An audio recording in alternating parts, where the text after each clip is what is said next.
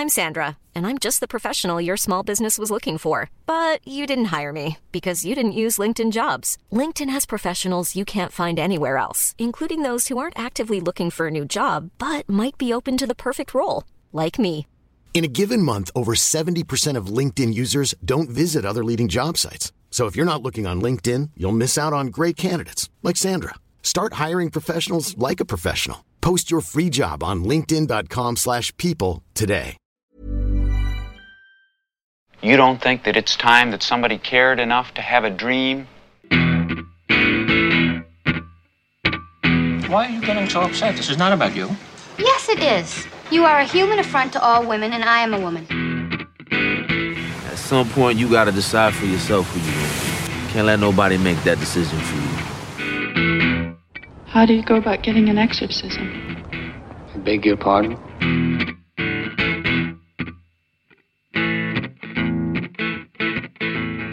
Hi, this is Mark Kermode. Thanks for downloading this Kermode on Film podcast. Now, something that I like to do every year when we're about halfway through the year is to do my top 10 best and worst films of the year so far. So that's films that released in the UK between January and the end of June. We're into July now, so the first 6 months have gone. So what I'm going to do is for the next two podcasts, I'm going to do my top 10 lists. And coming up in the next podcast, I'm going to do my top 10 worst films of the year so far. So worst films released in the UK between January and June 2019. But we're going to start on a much more positive and upbeat note with my favourite films of the year so far. Now, a couple of rules. First off, these are films that were released in UK cinemas, so some of them may have opened in America or other territories in a different period. So, please don't be distressed when you hear of a film that, I saw that last year. Yep, but it's to do with whether or not it actually played in British cinemas. I'm not counting festival screenings, so there'll be some films that maybe you saw at the Edinburgh Festival or the London Film Festival. These are films that actually opened in the UK between January and June. The second thing is, there are already some titles that have opened in July that aren't in this list because obviously July is into the second half of the year, but I will definitely be including in my top 10, and I'll start by saying that Only You, which opened here in July, which is one of my favourite films of the year so far, that is definitely going to be in my top 10 at the end of the year, but it's not in this list. Other thing is, there are clearly some major omissions. I mean, I've gone through this list of movies. There were so many great movies that I've seen so far this year, and there are lovely things that I really like to have included in the list, which include films like In Fabric, the Peter Strickland film, which I think is brilliant, Fighting with My Family, which has got such a terrific central performance by Florence Pugh, Mid-90s, which I really enjoyed. I don't think it got half the attention it should have done, or going back to January, Stan and Ollie. These are films which all could well have been included in this list, and bear in mind, these lists are always hard to compile, not least because of what you put in, but because of what you have to leave out, and it's heartbreaking. But there we go. It has to be done, so I've done it. Here we go. Top 10 films of the year so far between January and June 2019, starting at number 10 with Capernaum. This is Nadine Labaki's wonderful Lebanese drama in which there's a young boy living in Beirut, and he decides to take legal action against his parents for bringing him into this strife-riven world. Nadine Labaki came on the MK3D show. If you're a regular here at the Kermode on Film podcast, you'll remember her interview. If you're not, if you're a newcomer, welcome to the podcast. Thanks for downloading it. Go back a few months and listen to Nadine Labaki's interview. She's brilliant with her actors, and she works wonders with the young star of her film, who is a Syrian refugee, gives a brilliant performance as the 12-year-old at the heart of the drama. I think you pronounce his name Zayn al-Rafia, but my pronunciations, as you'll know if you are a regular here, are terrible. The film was nominated for Best Foreign Language Film at the Oscars, and I thought it was a really wonderful drama, very moving, very poignant, brilliantly done, not least because of its fantastic performances. So at number 10, Capernaum. شو بدك من أهلك؟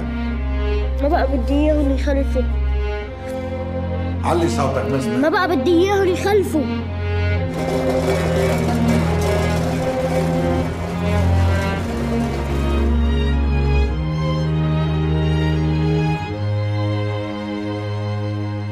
On to number 9. Now, again, another film you might not have seen because it didn't get quite the attention I think it should have done. Birds of Passage. Cristina Gallego shares her debut directorial credit with Ciro Guerra, who directed Embrace of the Serpent. If you listen to my reviews regularly, you'll know that I absolutely loved Embrace of the Serpent. And one of the best things about Embrace of the Serpent when it first came out, there's a cinema I know down in Cornwall that got an audience for Embrace of the Serpent because they had shown the absolutely fabulous, the Ab Fab movie a couple of weeks before, and people had come to the cinema and they'd liked the cinema so much that they just came back to see whatever was on. And so people went to see Embrace of the Serpent because they liked Ab Fab. This is a tale of gangsters and spirits. It's played out against this incredibly arresting backdrop of northern Colombia. It was described by its creators as an investigation of, quote, the great tragedy that would curse us forever, the great taboo that we are not allowed to discuss. It's a story which is basically about the way that the birth of the Colombian drug trade impacts upon an indigenous Wayu family. And I remember reviewing it at the time and saying that the result, it's kind of like the epic sweep of the Godfather trilogy with some of the magical realism of Gabriel Garcia Marquez. And it's colourful and bright and vivid and tragic and really, really sort of richly textured. As I said, it didn't get quite the attention that I think it deserved when it came out, although it did play quite a few art house cinemas. If you haven't seen it yet, do check it out. It's a really terrific movie. At number 9, Birds of Passage.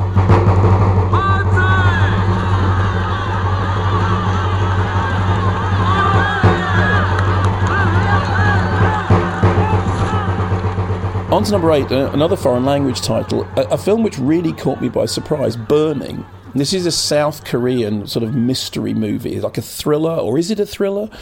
It's from Lee Chang-dong, and it's based on a story called Barn Burning by Haruki Murakami. And when I saw this, I knew nothing about it at all. I just knew the title of the film, the venue that it was on, and the time that it was on. I think it was on at like 9 o'clock on a Tuesday morning. And I went in to see it. I hadn't even seen a poster, so I had no idea kind of what genre of film it was. And it starts off looking like a sort of innocent love story, about somebody who's kind of awkward and shy, and they meet somebody who's an old friend, and it looks like a love story. And then it starts to turn into what looks like a triangular romance, like a love triangle. Then it takes a strange turn and it becomes like a parable about class war and class difference. And then, almost without noticing, it turns into something that may or may not be a murder mystery. And I say it may or may not be because even having seen the film, I'm not really sure if that's what it is. There is certainly one specific aspect of the plot which is so enigmatic, which is so elusive, which is so tantalising that I'd hate to be the person who had to write the plot synopsis of it for Sight and Sound magazine. If you write for Sight and Sound, one of the things you have to do is literally write a synopsis of everything that happens on screen. And sometimes that can be fine. Somebody does this, then they do that, then this other thing happens. But if you were trying to write a synopsis of this, I don't even know where you'd begin. It's so hypnotic, and it's haunted me ever since I first saw it. And I keep going back to it and thinking, what was it? Was it a romance? Was it a thriller? Was it a class parable? What kind of film was it? And all I can say for sure is it's utterly haunting, utterly mesmerising, and something that stays with you because it's so baffling and so brilliantly tantalising. 난 가끔 비닐하우스를 태워요. 들판에 버려진 낡은 비닐하우스 하나를 골라 태우는 거예요. 마치 처음부터 존재하지 않았던 것처럼 사라지게 할 수 있어요.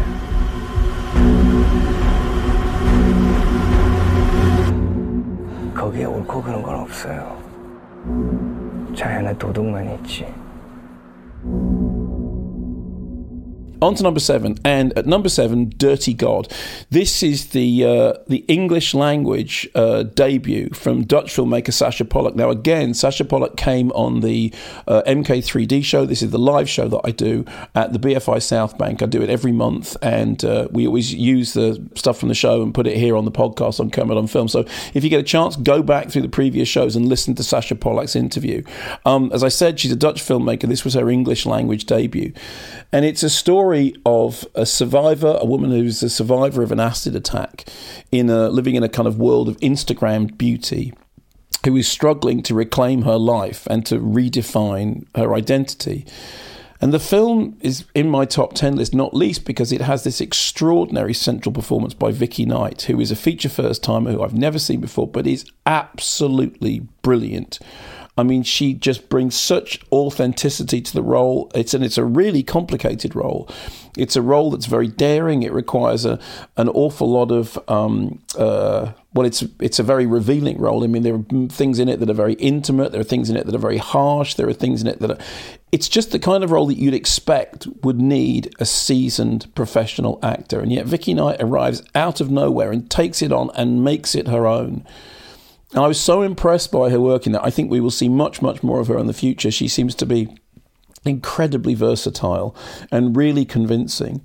And the film is great because it's got this fabulous central performance, but also because there are no platitudes in it. It doesn't soft soap its subject matter at all. It's a proper, a tough drama about a tough subject, but it's full of life and humour and rebirth and renewal.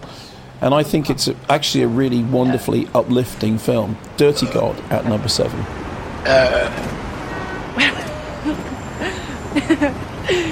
He's still looking. He's definitely looking at my face. No, it's danger face. It is my face. No, it's not. There was this one time, I was still in hospital and my mum brought Ray to see me for the first time, and she comes in and she clocks me and she goes, monster. So my mum, she's like, it's a nice monster, Ray. From In the Night Garden, CBeebies, have you seen that? And I'm just laying there looking at her like, she kept on saying it and nodding her head. Kept on saying it.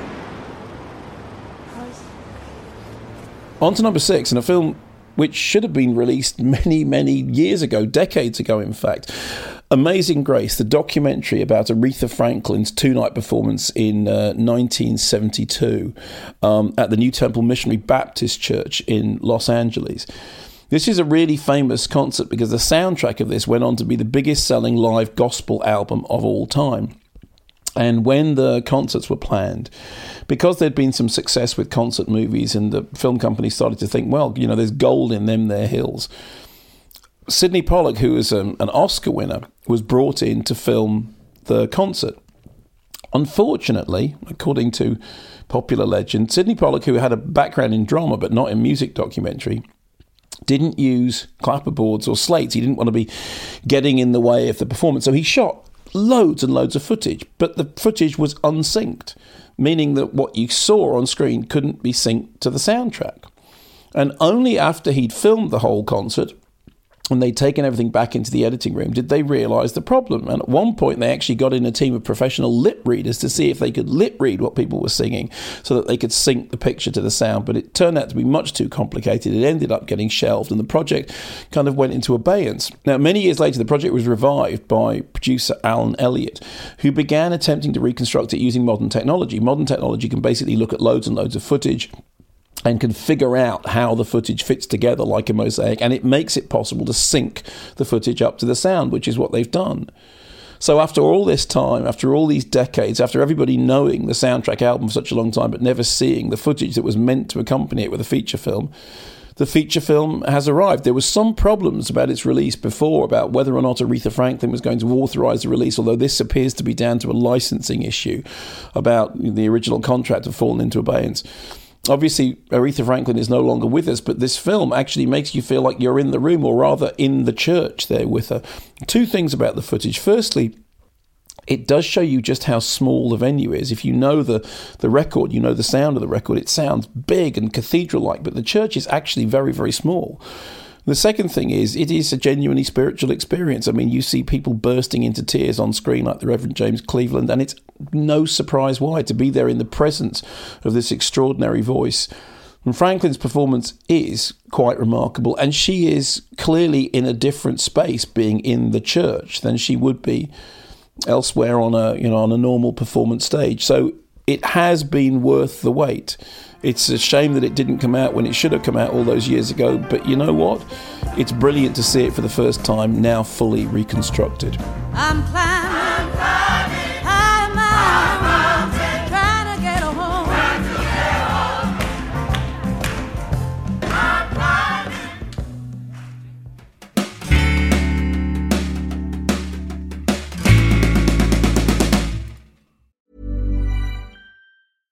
Hey, I'm Ryan Reynolds. At Mint Mobile, we like to do the opposite of what Big Wireless does. They charge you a lot, we charge you a little. So naturally, when they announced they'd be raising their prices due to inflation, we decided to deflate our prices due to not hating you. That's right. We're cutting the price of Mint Unlimited from $30 a month to just $15 a month. Give it a try at mintmobile.com/switch. $45 up front for 3 months plus taxes and fees. Promo rate for new customers for limited time. Unlimited more than 40 gigabytes per month slows. Full terms at mintmobile.com. Burrow is a furniture company known for timeless design and thoughtful construction and free shipping. And that extends to their outdoor collection. Their outdoor furniture is built to withstand the elements, featuring rust-proof stainless steel hardware, weather-ready teak, and quick-dry foam cushions.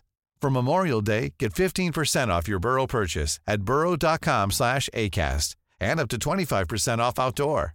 That's up to 25% off outdoor furniture at burrow.com/ACAST. Into the top 5 now. And at number 5, Us, or as many people have pointed out, US, which is kind of what the intended pun of the title is. Jordan Peele, who did such a brilliant job with Glibberal America in Get Out, follows it up with this movie, which is kind of a Twilight Zone mashup of Dostoevsky's The Double on the one hand, and there's a bit of Jack Finney's The Body Snatchers, and there's again a sort of dark wit which is reminiscent of Ira Levin. If you liked Get Out, you'll know there's an awful lot of Stepford Wives in Get Out, and I think that same sort of dark comedy is here. It's basically a modern fable that takes our anxieties about outsiders and turns them into ourselves. So if you've ever seen that French-Romanian home invasion horror, Them, I think Ills is the original title, this is kind of like a mirror image riposte, which takes that Sartre idea about hell being other people and says, no, hell is actually us. The film is great, partly because it's really good fun, partly because it's a really creepy and well-played idea, partly because it has a brilliant performance by Lupita Nyong'o. I mean, actually, the entire ensemble cast is really great, but Lupita Nyong'o is particularly striking. And credits too to Madeline Hollander, who was the movement coach, because actually one of the things about the film, if you know the Hideo Nakata film Ring, which has got that kind of really creepy movement of the central spectral character in it, and you get a little bit of that in Us. And then there's this great score by Michael Abels, which reminded me of the score for The Omen of Ave Satani from The Omen. So it had all those things going for it.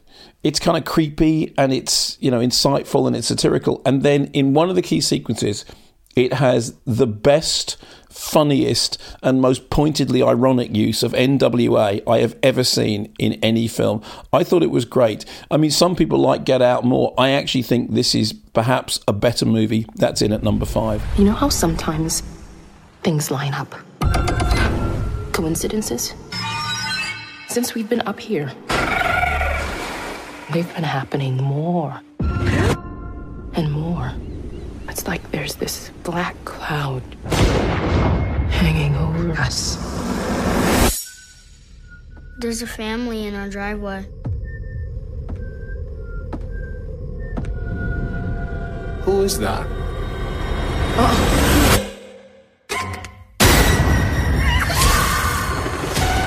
Run. On to number 4 now, and at number 4, a film that was chosen by Barack Obama as one of his favourites of the year that it opened. It was a film that won awards at the National Board of Review in January, directed by Bo Burnham, his debut feature. It's 8th Grade. And I've gone on about 8th Grade and just said how wonderful it is. Anna Meredith, who did the score for it, came on the MK3D show again. Go back and listen to that podcast because she's really great and really, really funny and very, very smart. And her music for the film is such a big part of why it's brilliant. Elsie Fisher is the centre of it. She's this young girl called Kayla, who is this socially anxious 13-year-old. She's approaching the end of middle school. And she's crushingly voted most quiet in class, and she struggles to connect with her peers in person. But she has this whole second life. She runs a video blog, putting up self-help videos about being yourself and putting yourself out there. But this is something that she can do in this artificial world, but not in the real world.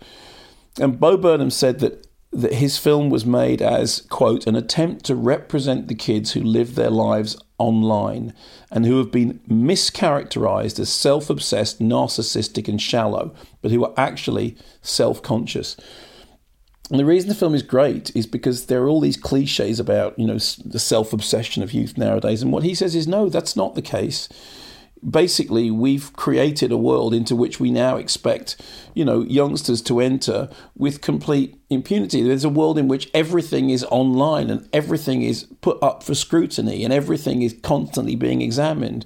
And then we're kind of surprised when young people find that really difficult to deal with. And the brilliant thing about the film, firstly, it's made by somebody who actually understands the world they're depicting. And secondly, it's fantastically sympathetic. It's a film with a really, really big heart. It's the kind of film that should be seen, yes, by teenagers who would understand those circumstances, but also, I think, by adults who need to understand a little bit more just how hard that world is for the young people who are growing up in it. Also, the film has a brilliantly positive message. I think it is a film which absolutely sees the possibility for a better future whilst not shying away from the horrible realities of the present. Are you bored, Kayla? Huh? You look bored. I'm not bored. Try to stop. What? No, I'm not judging her. It's fine. We're bored of her. She's a different generation than us. She's right not a to be different bored. Generation. Yes, she is. She's 4 years younger than us. I mean... Okay, but people who are like 4 years older than us felt like fucking 50 years old. That's like blatantly not Your true. sister? My sister just sucks. Okay, but like, on top of that, she didn't have Twitter in middle school, and we did. That made us different. Kayla, you're not different than us, though. Yeah. When did you get Snapchat? What grade? 5th grade. 5th grade? What? Yo, see? Wait, so were kids like sending each other like nudes in like 5th grade? No, like, okay, that is a weird question. That's like No, a that religion. is. That That's is what a people that use is a Snapchat perfect for. question. I don't think She's seeing dicks in 5th People grade. just, like- She's like wired differently. She's not wired different. I'm not saying it's like a bad thing. I'm just making a Stop. like. Let's stop this. Let's stop this now. Jesus Christ, fine. I'm just like making a fun point. Okay, fun point made. Let's go. Dude. Okay. Don't bring me into this shit. I actually like the filters on Snapchat and stuff. Those are cool. Yeah, me too. Into the top three now. Now, at number 3, a film which I loved, which I know didn't find the audience that I think it deserved. And I also know a lot of people who don't like it at all. They were disappointed by it or baffled by it or sideswiped by it. All I can tell you is this. I've seen it 3 times, and every time I've seen it, it just gets better. It's Carol Morley's Out of Blue. Not Out of the Blue, but Out of Blue. The film is adapted very loosely from a novel by Martin Amis called Night Train. And Carol Morley, who's the genius behind things like The Falling and Dreams of a Life and The Alcohol Years, she described the film as an attempt to rescue the characters from the pages of the book. She liked the characters, but she didn't like the book very much, or she had problems with the book.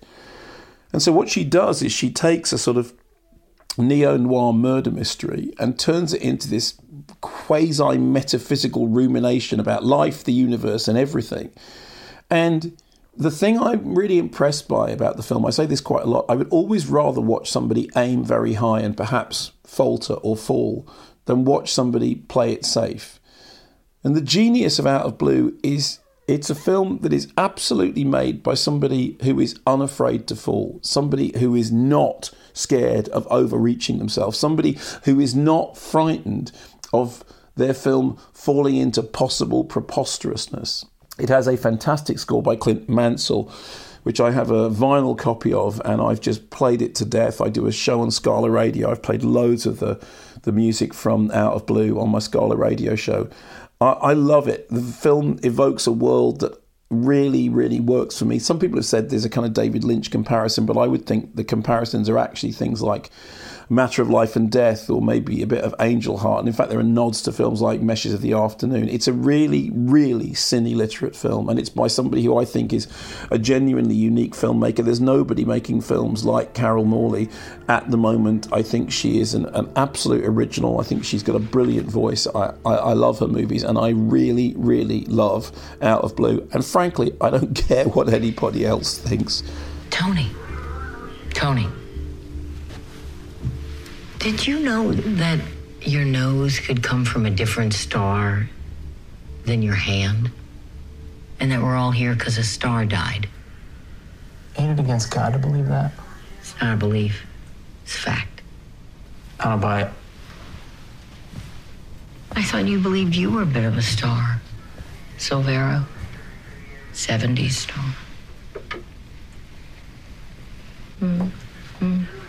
Ow. You're one to talk, Joan Jett.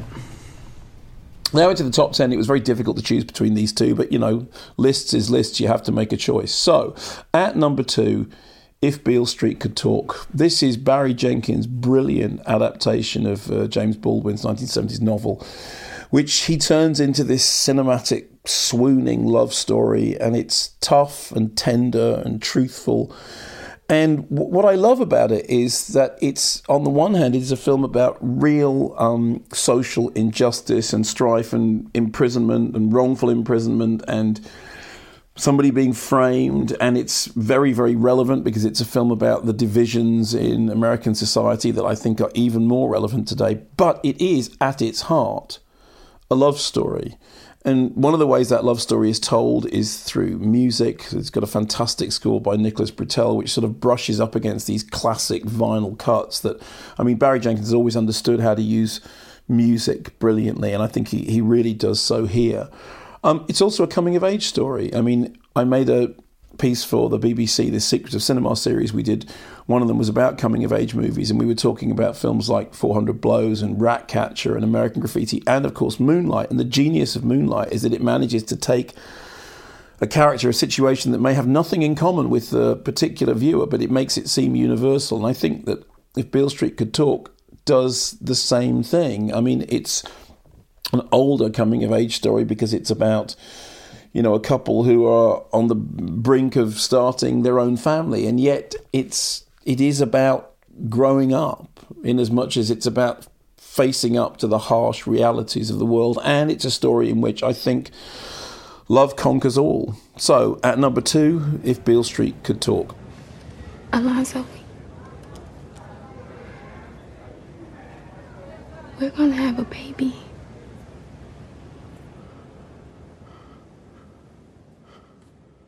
I should have said already, we're not married. That means more to him than it does to me, but I understand how he feels. Fonnie is 22. I'm 19.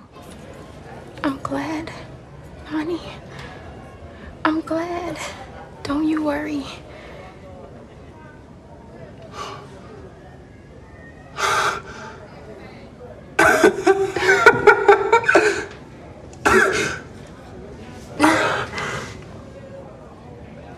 You tell my daddy? Not yet. You tell your folks? Not yet, but don't worry about them. I just wanted to tell you first. A baby. Which brings me to the number 1 spot. And this is a film I enjoyed so much. And I did think, you know, is it serious enough? Is it heavyweight enough to be number 1? I don't care. It's the film I have just flat out enjoyed in cinemas most this year, in the first half of the year, between January and June. It is, of course, Dexter Fletcher's Rocket Man. This fantastical account of the highs and lows of Elton John's career, of his rise and fall and re-rise, told, and this is the thing about it, told as a musical, not as a film with songs in it, but as a musical. So it's not like the Queen biopic Bohemian Rhapsody, which, you know, had them playing the songs in between the story of the band, and which the liberties that they took with the timeline was kind of problematic. You go, well, that song's not there, that outfit wasn't meant to be there, they didn't have that on that album, that's not the first Top of the Pops performance, what about the Mott the Hoople tour? In the case of Rocket Man, it's a collage. It doesn't matter what happens when. It doesn't matter who sings what. It doesn't matter in what order any of these things happen, because it's the story of Elton John's life told in this collage fashion. This brilliant framing device by Lee Hall, who, of course, wrote Billy Elliot, and basically starts with Elton John dressed in this ridiculous, fiery demon costume, storming, essentially, it looks like off stage and straight into rehab, where he then sits and remembers his life as a young kid, growing up in Pinner, and first discovering his love of music, and then his issue with not being hugged by his father. I mean, actually, the whole film is really about somebody who just wants a hug, somebody who just wants to be loved. But it's done so brilliantly. It's done with such gusto, Dexter Fletcher obviously has a fantastic, heritage. I mean, you look at the people that he's worked with as an actor, and now I think he's a brilliant director. So it's not surprising that you see elements of the surreal excesses of Listomania, or the kind of the art house edge of Derek Jarman. And there's something there as well of that kind of colourful ambition of Absolute Beginners, the Julian Temple film, which again I think is kind of underrated. And even that Brit grit of something like That'll Be the Day, which back in the 1970s was what the British pop movie looked like. All those things are thrown together into this brilliantly non-linear jukebox treat, which just throws them all up in the air and lets them arrive and lets them fall like some kind of weird, sparkly bird falling out of the sky. There's a brilliant performance by Taron Egerton at the centre of it all, and actually a great ensemble cast. But for me, the real star of it is Dexter Fletcher, who I think has done such a brilliant job taking that story and turning it into something profoundly cinematic. Feeling empty. I could hear the whole tune in my head. It was all there, I could see all the notes, and I just had to get it out. It's a little bit funny, this feeling inside. What did you say your name was again? My name is... Reggie! Reginald Dwight. Reginald? That's my granddad's name. So how does a fat boy from nowhere get to be a soul man? You gotta kill the person you were born to be in order to become the person you want to be. I'm thinking of changing my name to Elton. But that's my name. Yeah, I know. You can be the best-selling artist in America if you desire. I was trying to do something bold. Why are you still something flashy? Can you even play the piano in those? Let them know who you are. And just don't kill yourself with drugs.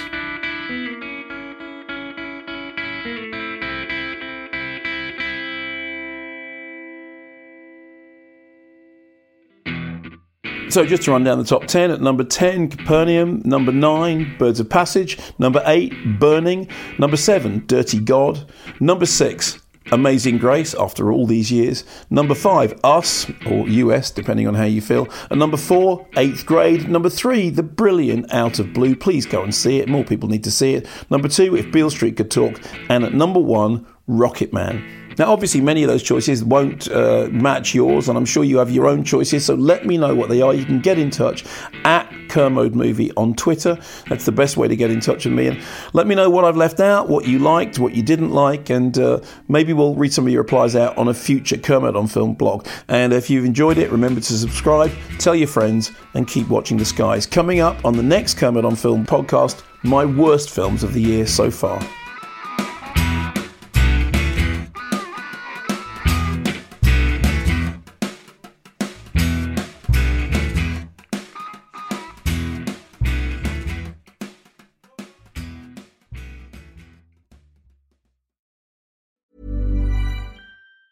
When your skin feels nourished and glows, you radiate confidence. Osea makes giving your skin a glow-up easy with their clean, clinically proven Mega Moisture Duo. This seaweed-powered duo features 2 of Osea's best sellers, Undaria Algae Body Oil and Undaria Collagen Body Lotion. Glow from the inside out. Get 10% off your first order with code GLOW at OseaMalibu.com. That's OSEAMalibu.com, code GLOW.